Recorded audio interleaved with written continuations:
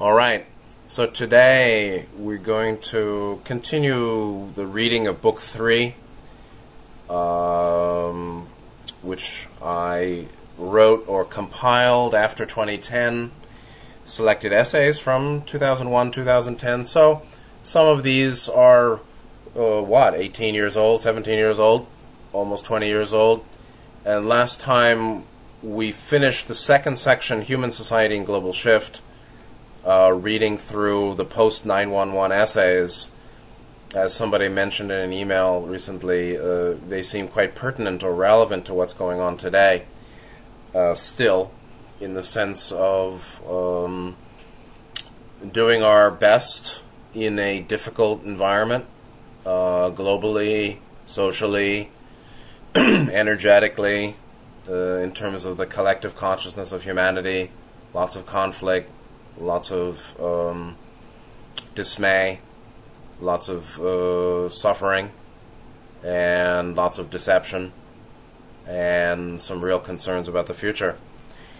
And so the last chapter I went through was World Service in Crisis, or Love in the Bomb Shelter. And that then led to Chapter 4, which I didn't read because there's another talk on it, Human Crisis and Divine Plan. And I put a PDF last time for that in the last part, the last reading. Today we're going to go to Section 3, which is called Self-Healing, Freedom, and Enlightenment. And Sections 3 and 4, to me, are much more centered in terms of the principles of personal transformation, principles of mind-body-spirit evolution, beginning with self-healing, self-understanding, emotional well-being, or moving out of emotional distress, and understanding matters such as life purpose and karmic flow and higher self life design, and some of the advanced considerations regarding fourth and fifth chakras, which we'll see in the final section that I'll read, which is Section 4, in a few weeks. Truth, Mind, and Karma. So today we're going to begin Section 3, Self-Healing, Freedom, and Enlightenment, and I'll read through a few chapters and take it as far as we can go in the hour. So the first was first chapter of the third section, looking again at life purpose. So let me read this, and it's just a page, and then we'll move on. Looking again at life purpose. In the last few weeks, I've thought more about life purpose. It seems some people around me are running around seeking what to do, how to best serve humanity, what projects to form, what events to produce. But now I wonder, is that kind of work really needed? Tonight, reading an essay I wrote in 2004, which was the last chapter, Human Crisis and Divine Plan, I found the following paragraph. And so, it is essential we grow settled in our own life purpose and the fulfillment of our intentions in taking birth in this world. For myself, I realize that verbal and written teaching is but one element of, quote, what I'm here to do, and that the quality of my presence, meaning vibratory energy or radiatory being, is far more important than the thought forms I produce by speaking and writing. For you too, it's crucial to come into alignment with just why it is that you awaken here in human body every morning. And so this point of why are we waking up in the morning here is the heart of life purpose, meaning it's for the fulfillment of life purpose that we are waking up here in human body in this world every morning, or whenever you wake up. And of course, life purpose is not just one thing, and that's the subtlety in this line of self-understanding, in this type of self-inquiry, aham vichar. There's really a sense of the multiple levels of life purpose. So I go on. So I wonder, what's really necessary to serve Earth at this point in time?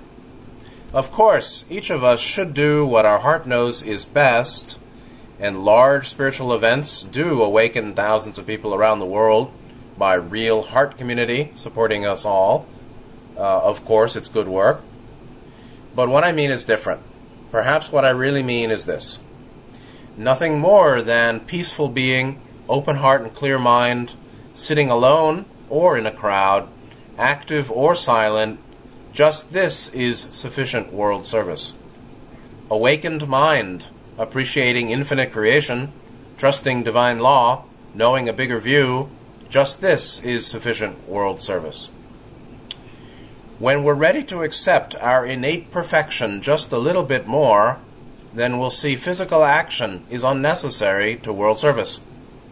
And although big events and works help many, free radiation of what we are, deeply knowing and trusting your allness is enough. At the very start of their contact, Don Elkins asked if Ra had a specific purpose, and they answered simply. This is from session 1. Ra said, quote, "We are those who are of the law of one. In our vibration, the polarities are harmonized, the complexities are simplified, the paradoxes have a solution. We are one. That is our nature and our purpose." And so, unity is their nature, and being as such is their purpose, as it may be for us too. And so, the essential fulfillment of life purpose is realization and embodiment and manifestation of one's true nature. So, live your true nature equals fulfilling life purpose. Now, it's not done by thought only, or it's not done by thought. That idea, that realization of our true nature equals, supreme world service,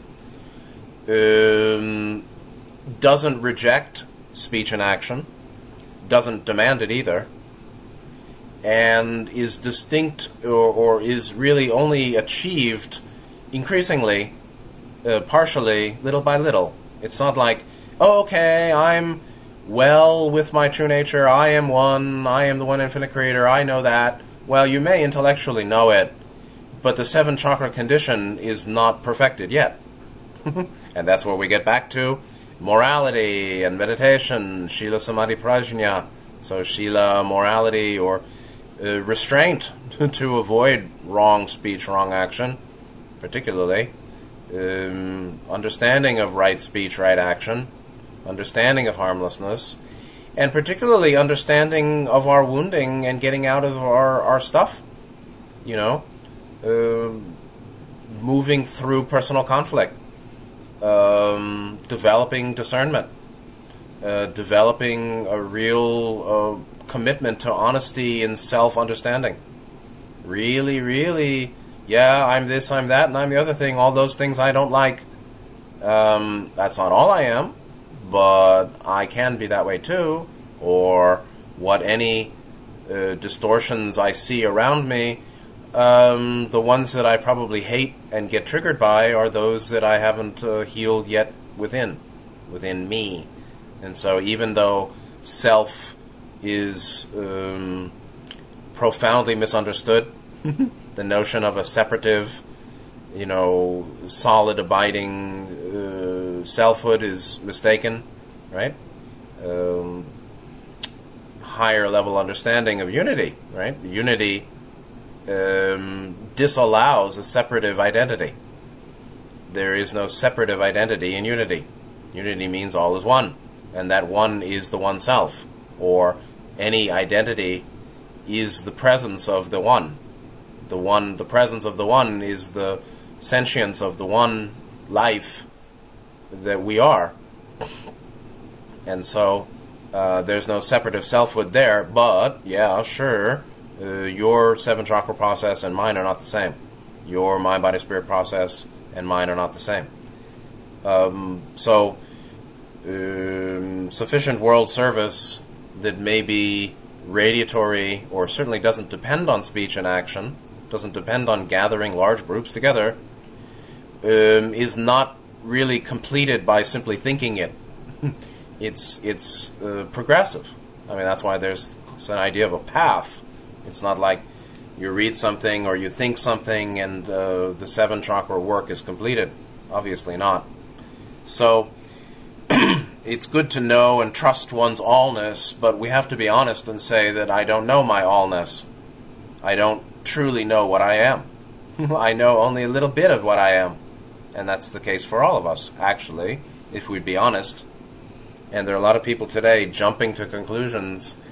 It's a very common 3D repeater way, but human wanderers fall into it too. Think a little, then stop, which really means come to some conclusion, and then presume that I've reached the terminus of understanding, the end. I understand it. My conclusions are final. Well, that's a fool. That's the way a fool proceeds. The fool is the one who, wrongly considers himself wise, and the wise one is the one who profoundly understands how little they understand, understands how little they know, and understands how even knowing itself is quite suspect. Even knowing, based on thought, is profoundly limited and incomplete. Anybody who's really wise will never say, I'm wise. They'll just say, I want to be honest. Actually, it seems to me. So, okay, jumping on. Next chapter, page 71, Distortion and Perfection. For most of us, our purpose on earth is quite simple: learning and spiritual growth. Of course, the hard part is figuring out exactly what that means and knowing how to do it day by day. Just what are we here to learn, and how do we achieve so-called spiritual growth? 1,000 sources may tell us the same thing. We all know it intellectually, but that's not quite enough. For most of us, there's no doubt about the value of love and kindness, meditation and focused spiritual practice, self-healing and self-understanding. We've probably all heard these things many times before, but knowing it in the mind and living it in our total mind-body-spirit system are two different things. As the old saying goes, easy to hear, hard to do. For many of us good-hearted souls, it's easy to see our own shortcomings. It's often said that on the spiritual path, quote, first we blame others, then we blame ourselves, till at last we blame no one. Likewise, it's often true that, quote, first we seek outwards, then we seek inwards, till at last we realize no seeking is needed. Actually, these quotes come from myself, not anybody I've read. It is the middle stage that's usually the toughest, looking inwards, finding a wealth of inner woes, and getting fixed in the position of, quote, ceaseless spiritual seeker. In the Buddhist tradition, it's an old maxim, or saying, that seeking enlightenment, you'll never find it. When asked by a monk, what is the Buddha? Which is basically a term for perfected awareness or perfected being. One of my favorite ancient Chan or Zen teachers, Yun Men, replied, a stick for wiping shit. Oh, how rude. Would the Ashtar command talk this way? What do the Palladians have to say about this? Sometimes those Buddhists are a lot coarser than our ET teachers. And there is a little irony in there. Ashtar command doesn't talk this way. I wonder why. The point here is not that it's good to be coarse, meaning cursing, although being delicate is no mark of enlightenment either, actually. My real point is simply this. By seeking outside ourselves, we miss the perfection of our natural self-awareness, which is always and ever available. Be here now, from Ram Dass, means, first and foremost, be here, not do here. Ever seeking, ever finding our faults and feeling regret, ever working upon our obvious and not to be denied distortions. Acting this way, the realization of simple being is impossible. By the way, as I finished writing this, a little bird landed on my outside windowsill and started pecking intently on the glass. Perhaps he wants to get my attention. After pecking intensely for 30 seconds, he flew away, only to return a minute later. and resume his pecking on my window. Maybe he thinks I'm his mother, or maybe he has something to tell me. After going away again, he returned a third time. In 11 years of living in my San Francisco apartment, it never happened before. Perhaps he's a messenger from my spiritual family. So this happened around the year 2000, I guess, 11 years in. Anyway, back to our serious discussion. There's a beautiful quote from Ra in Session 57 of the Law of One, Volume 3, that treats this very same issue. The relationship between our need for self-work and the latent purity of our true nature, which is really true nature. It's not a possession like my true nature.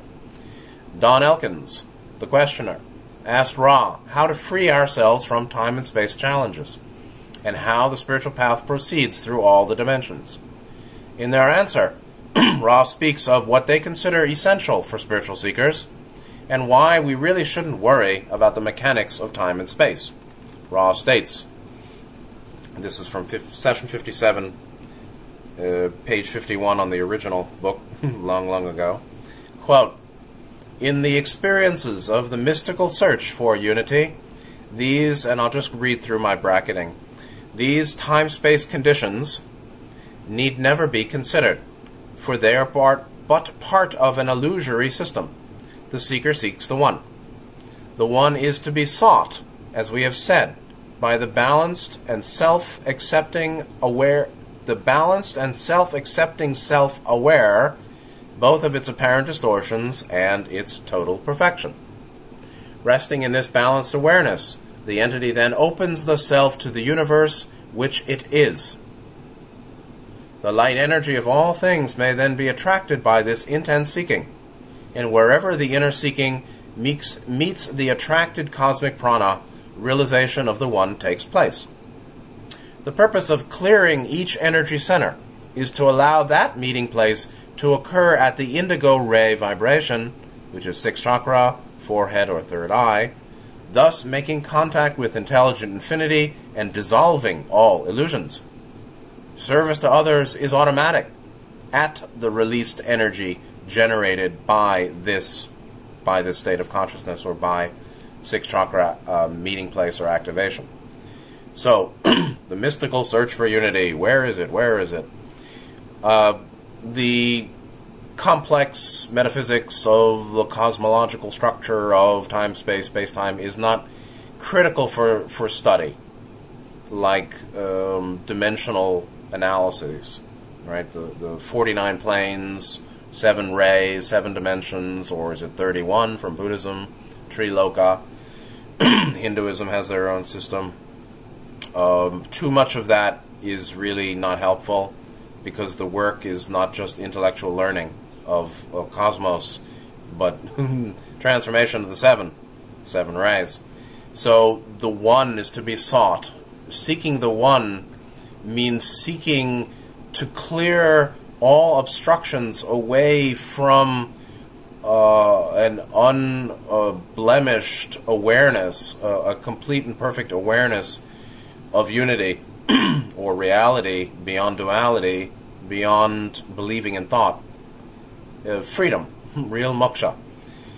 And the way to that, proceeds through lower triad blockage clearance, clearing lower chakras blockages, which really means psychological self-healing, emotional well-being, moving to emotional well-being and deep honesty with oneself, and admitting I'm screwed up here, there, and everywhere. Not everywhere, really, but here, there, and the other place.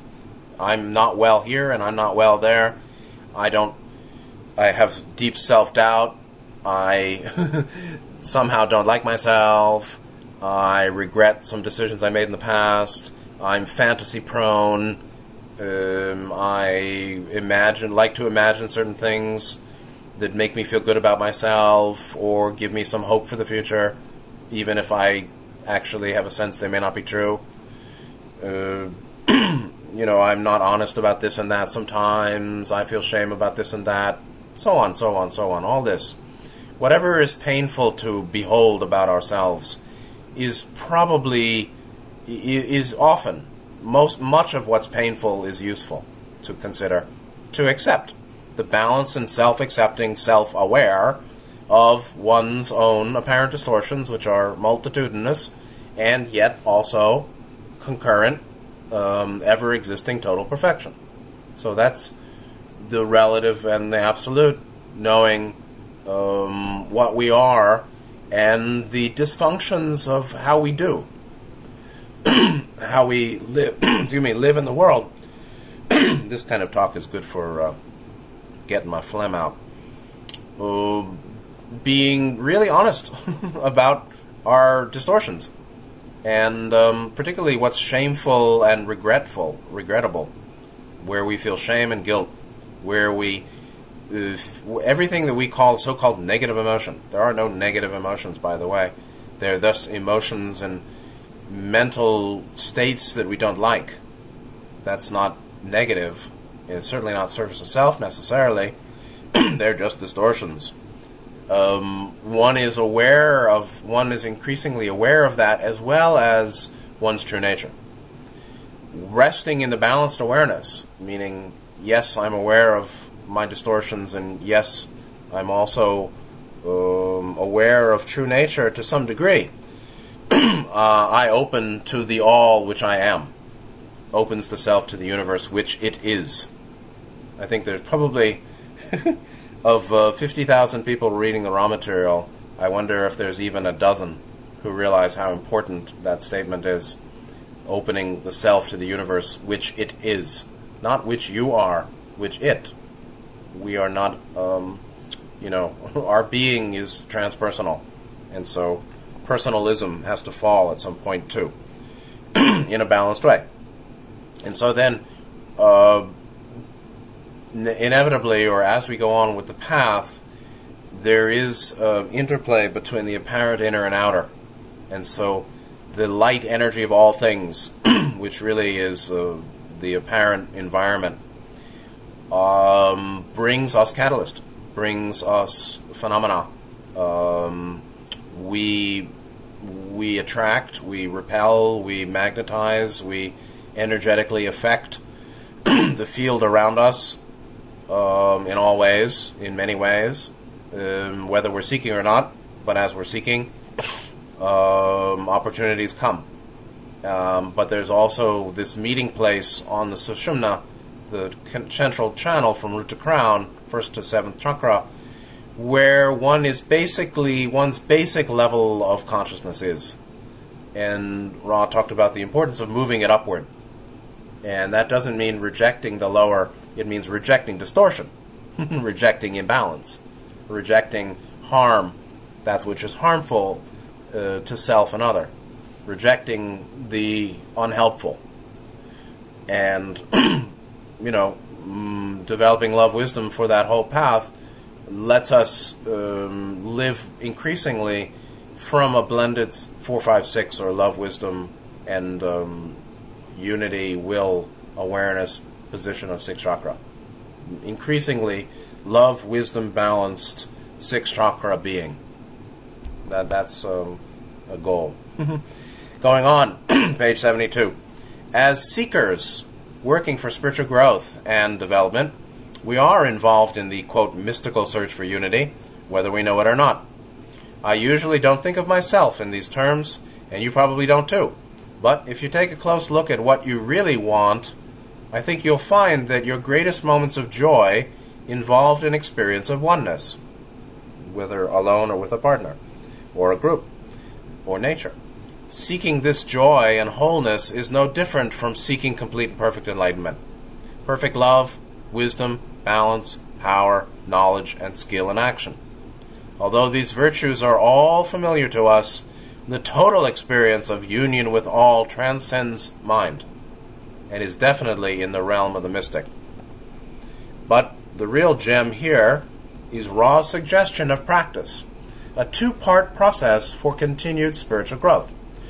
The first part involves awareness, and the second part involves action, although it might better be termed, quote, non-action action.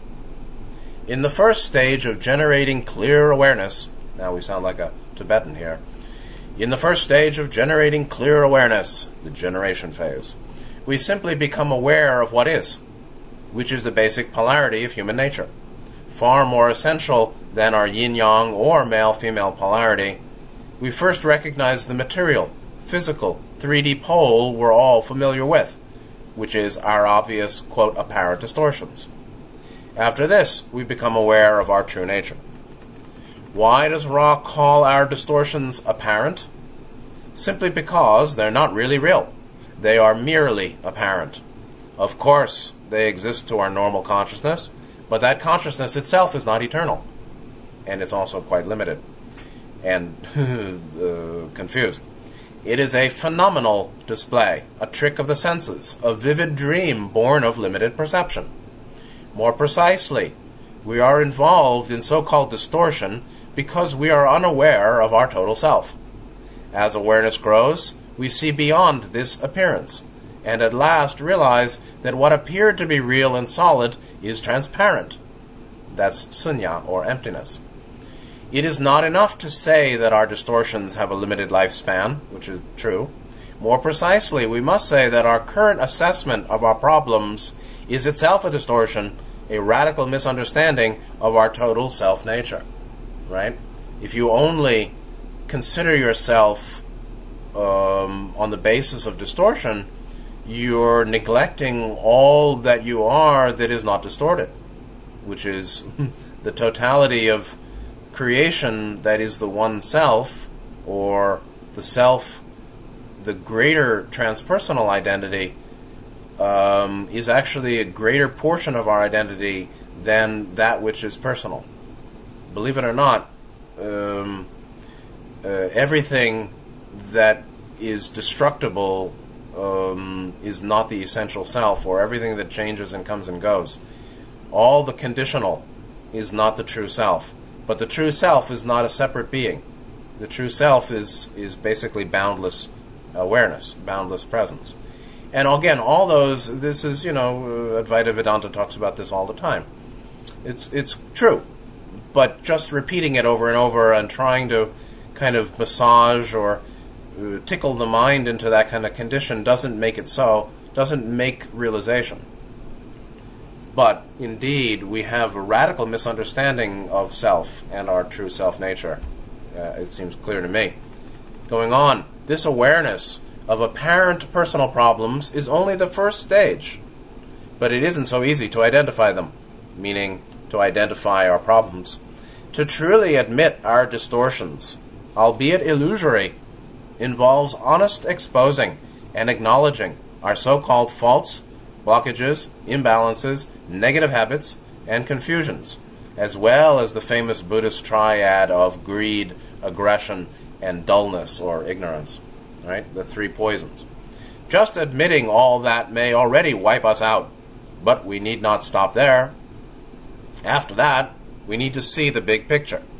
I mean, it's not just about thinking about these things, but truly understand and accept our distortions and faults, blockages, imbalances, negative habits, confusions, greed, aggression, dullness, stupidity occasionally, bad decisions, harm to self and other, fears, indulgences, phantasms, and fantasy is not the problem. It's lying to oneself. That's the problem. So I'm not against fantasy. I just think that self-deception is very harmful, and self-deception is rife throughout humanity. If you hadn't noticed, humanity.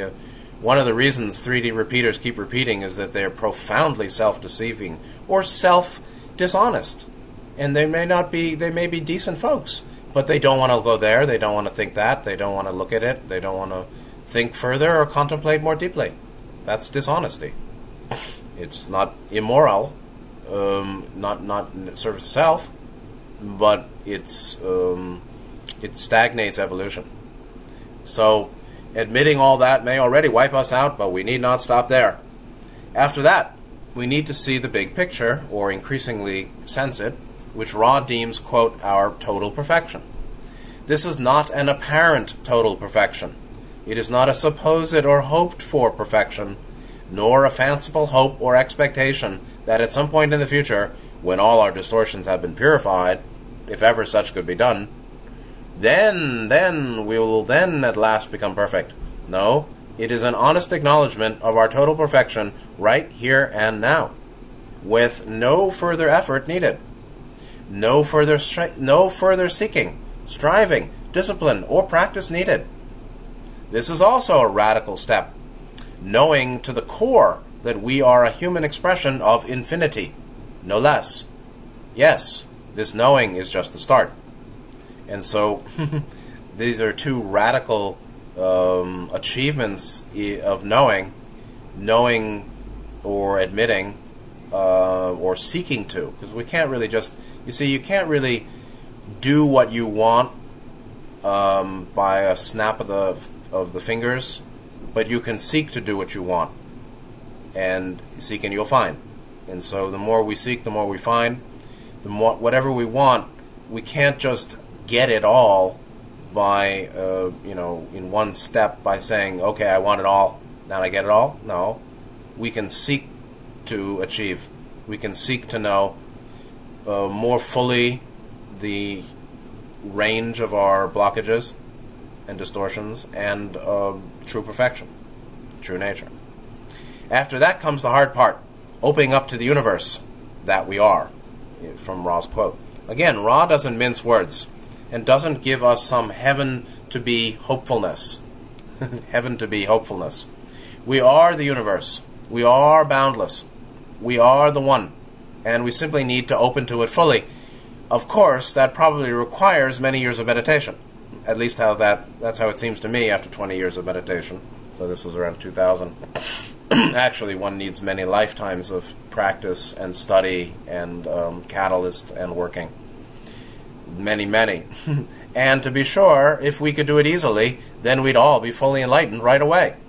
Since we're not, it's a good bet we haven't yet opened to the universe, or not so much, the universe, which is our true self-nature, but at least we should know who we really are, even if we haven't fully accomplished the revelation of true nature.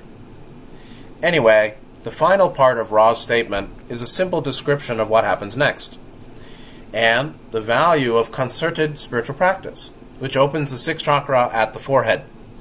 As we open to the cosmos, the universal light power, which is called prana in Sanskrit, chi, Chinese, ki in Japanese, élan vital to those elegant French folks, that universal light power enters more fully, enters us or circulates through the seven ray and the nadi system, then proceeds along the chakras until it stops or hits a certain kind of blockage. This is no different from the flow of kundalini energy up the etheric centers or chakras, up the spine, the channel called sushumna in Sanskrit. As an aside, but not to be overlooked, Ra describes this practice of dual awareness of our human nature, knowing both the apparent and the essential, followed by wholehearted self-opening, to be a form of intense seeking, although it doesn't seem particularly intense at all to me.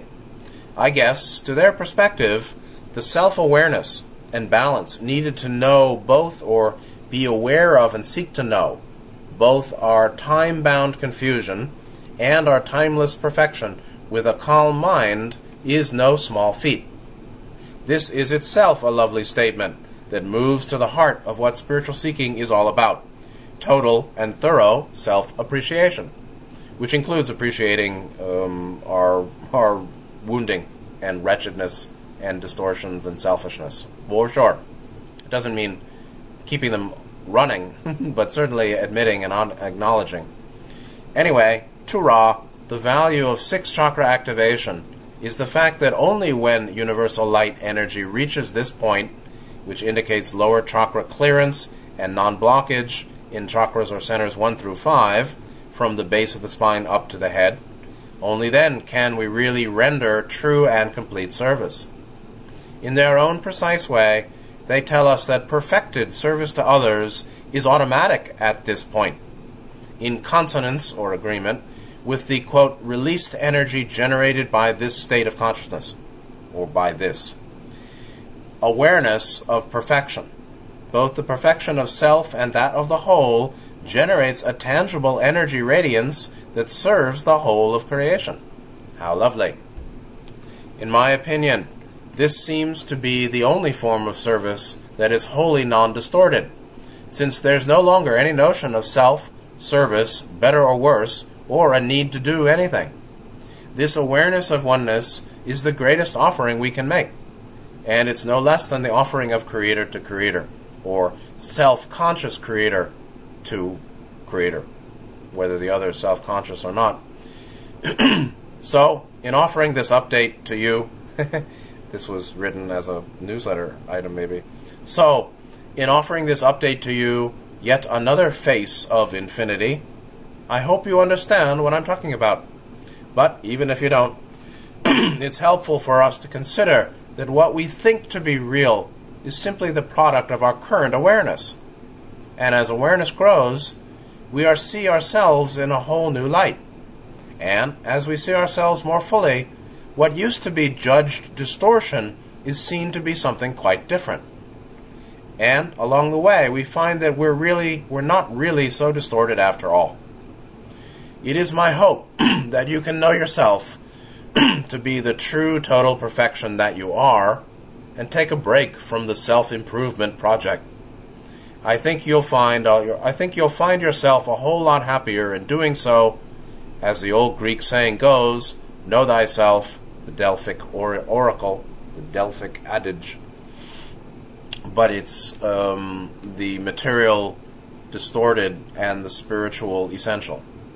Not to get into spiritual inflation, nor self-degradation, nor, neither underestimating nor overestimating, but properly estimating or properly sensing and essentially, knowing in a very subtle way, because it's a subtle knowing to know, the seven-dimensional being, neither arrogant nor self-depreciating.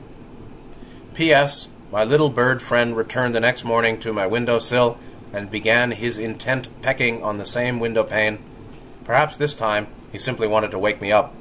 But I'm glad to have friends in high places, and maybe it's a message from the universe. Wake up, please. That's a message we can all use. So, that's nice. I will read one more chapter, and or maybe not. Maybe that'll be just all, because the next two are related. One reason why we suffer and love, pain, cure. Yeah, let me read the next two next time. And just very briefly to comment.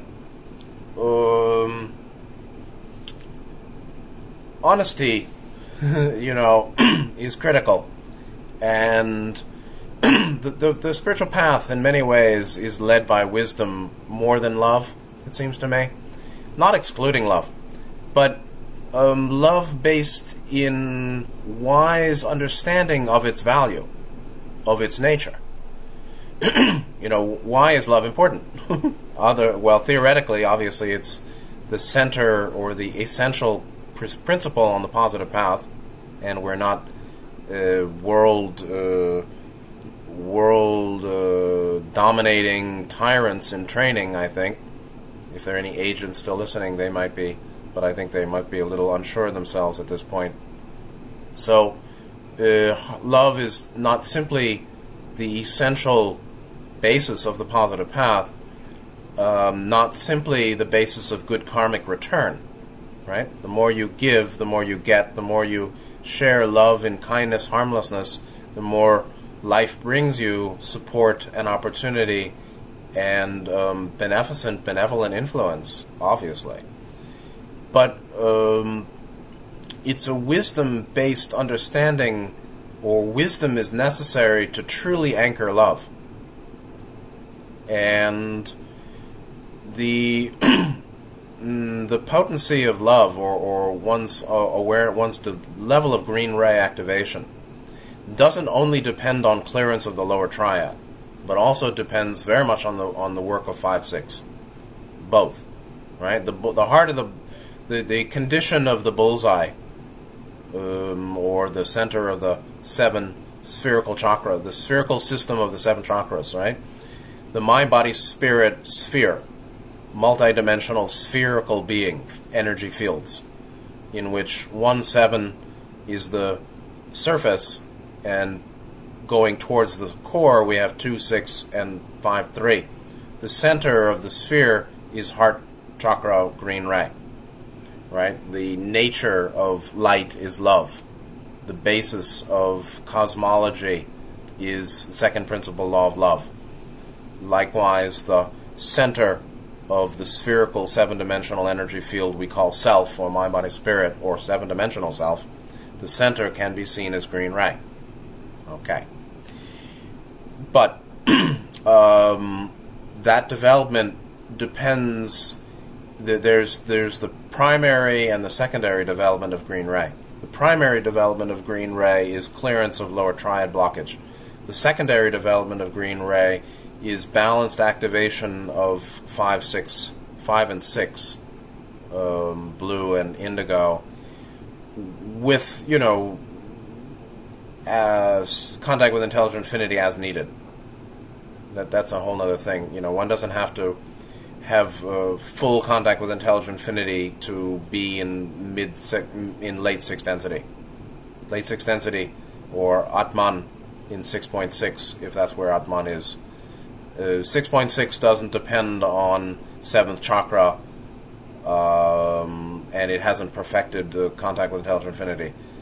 But the great work of living in one, living at one, living as one, or knowing one, and living as the reality of that one, certainly depends on love, wisdom, balance up the path.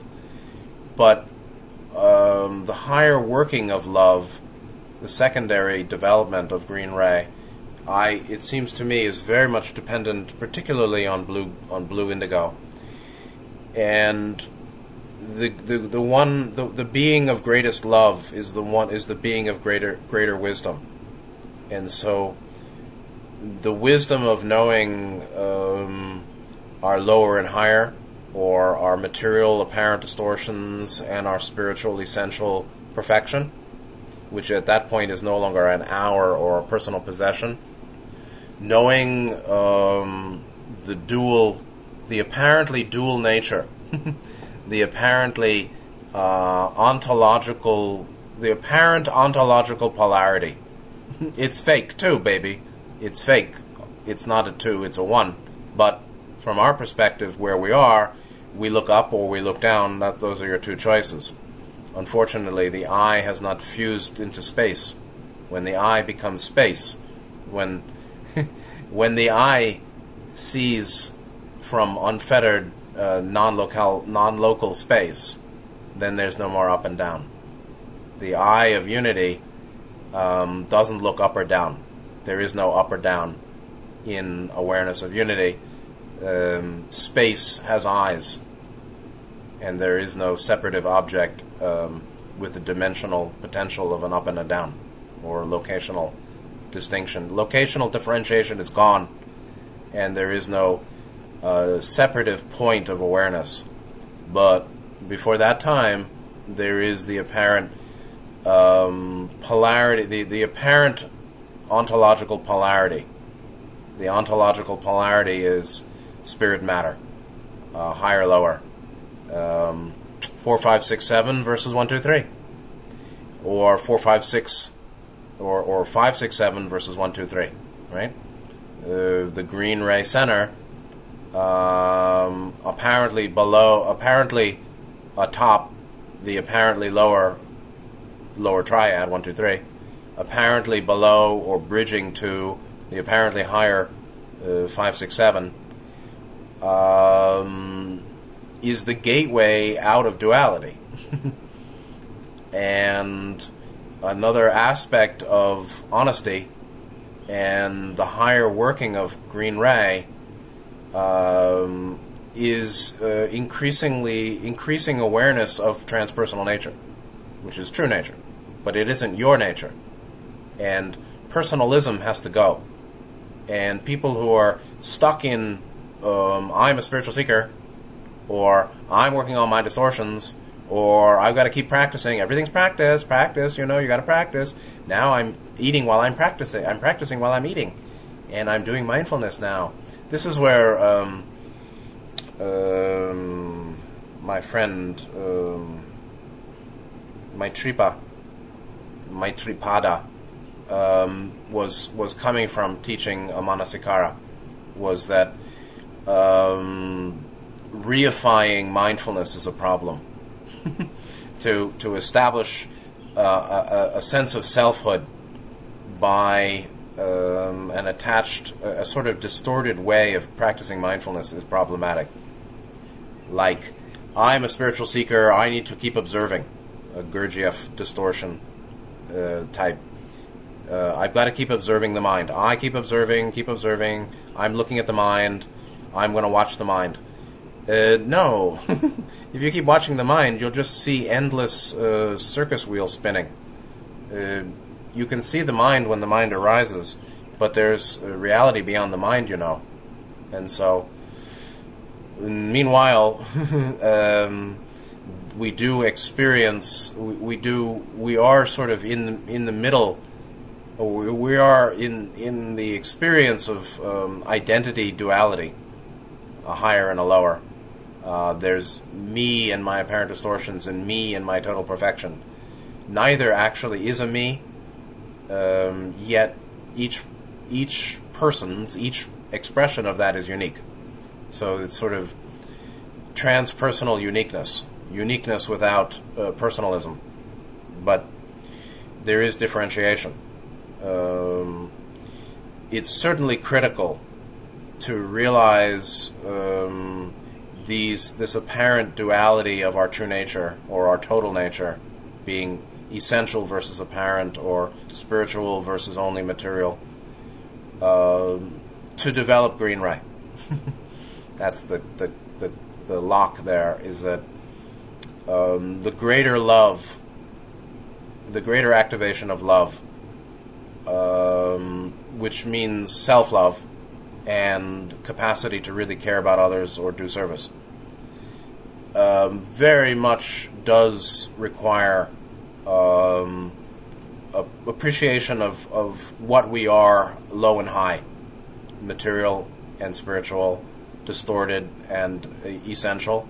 Perfect is sort of a counterpoint to imperfect. And since imperfect isn't real, neither is perfect.